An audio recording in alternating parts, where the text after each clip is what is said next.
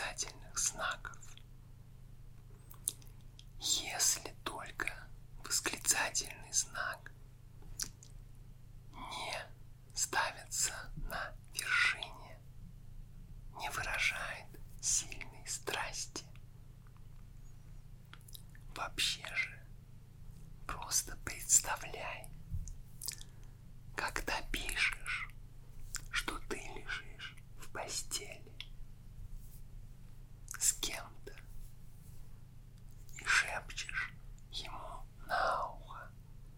И если тот текст, который ты пишешь мне или партнеру, кому-то, можно прошептать на ухо во время секса, то он подходит.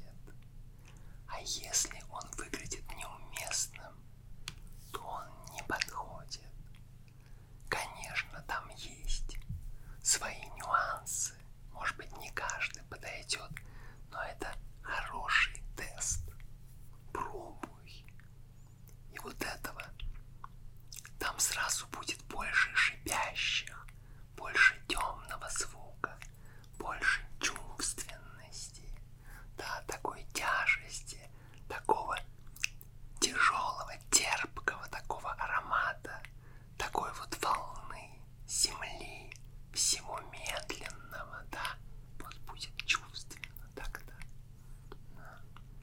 Это один момент. А второй касается прилагательных. Я сказал, что прилагательных нужно поменьше. Чувственность имеет отношение к телу, к сексуальности. Не нужно представлять тело так, как на картине, в особенности на картине художника, который рисует возле метро или на площади, когда всем нужно нравиться. А тело, оно грубое, оно имеет запах, на нем есть волосы, оно требует ухода, оно настоящее, оно живое.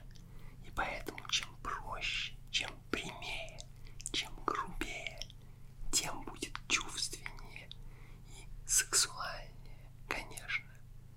Это не ко всему относится, не ко всем контекстам, но лучше с этого начинать. Птица летит. Это правда существительное, глагол, подлежащий, сказуемое. Черная точка застыла в воздухе, разорвала небо. Это интерпретация, это красота, это фигня. Это плохая литература. Когда я получаю сообщение такого рода, я понимаю, что это и не мне, это и не миру, потому что как литература это фигово, а ко мне это не относится. Да. Поменьше прилагательных и красот, но ты можешь использовать прилагательные подчеркнуто, аффектированно. Тогда их нужен избыток, чтобы там чувствовалось, что это делается специально. Крепкие, сильные, коричневые, мускулистые, загорелые, цепкие пальцы. Тогда да.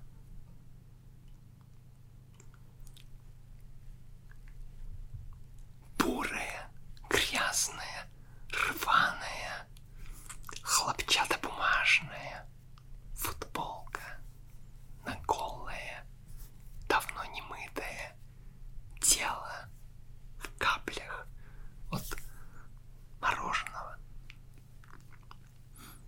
Да, когда много, давай тогда избыток. Но вот это, если волосы, то всегда непокорные.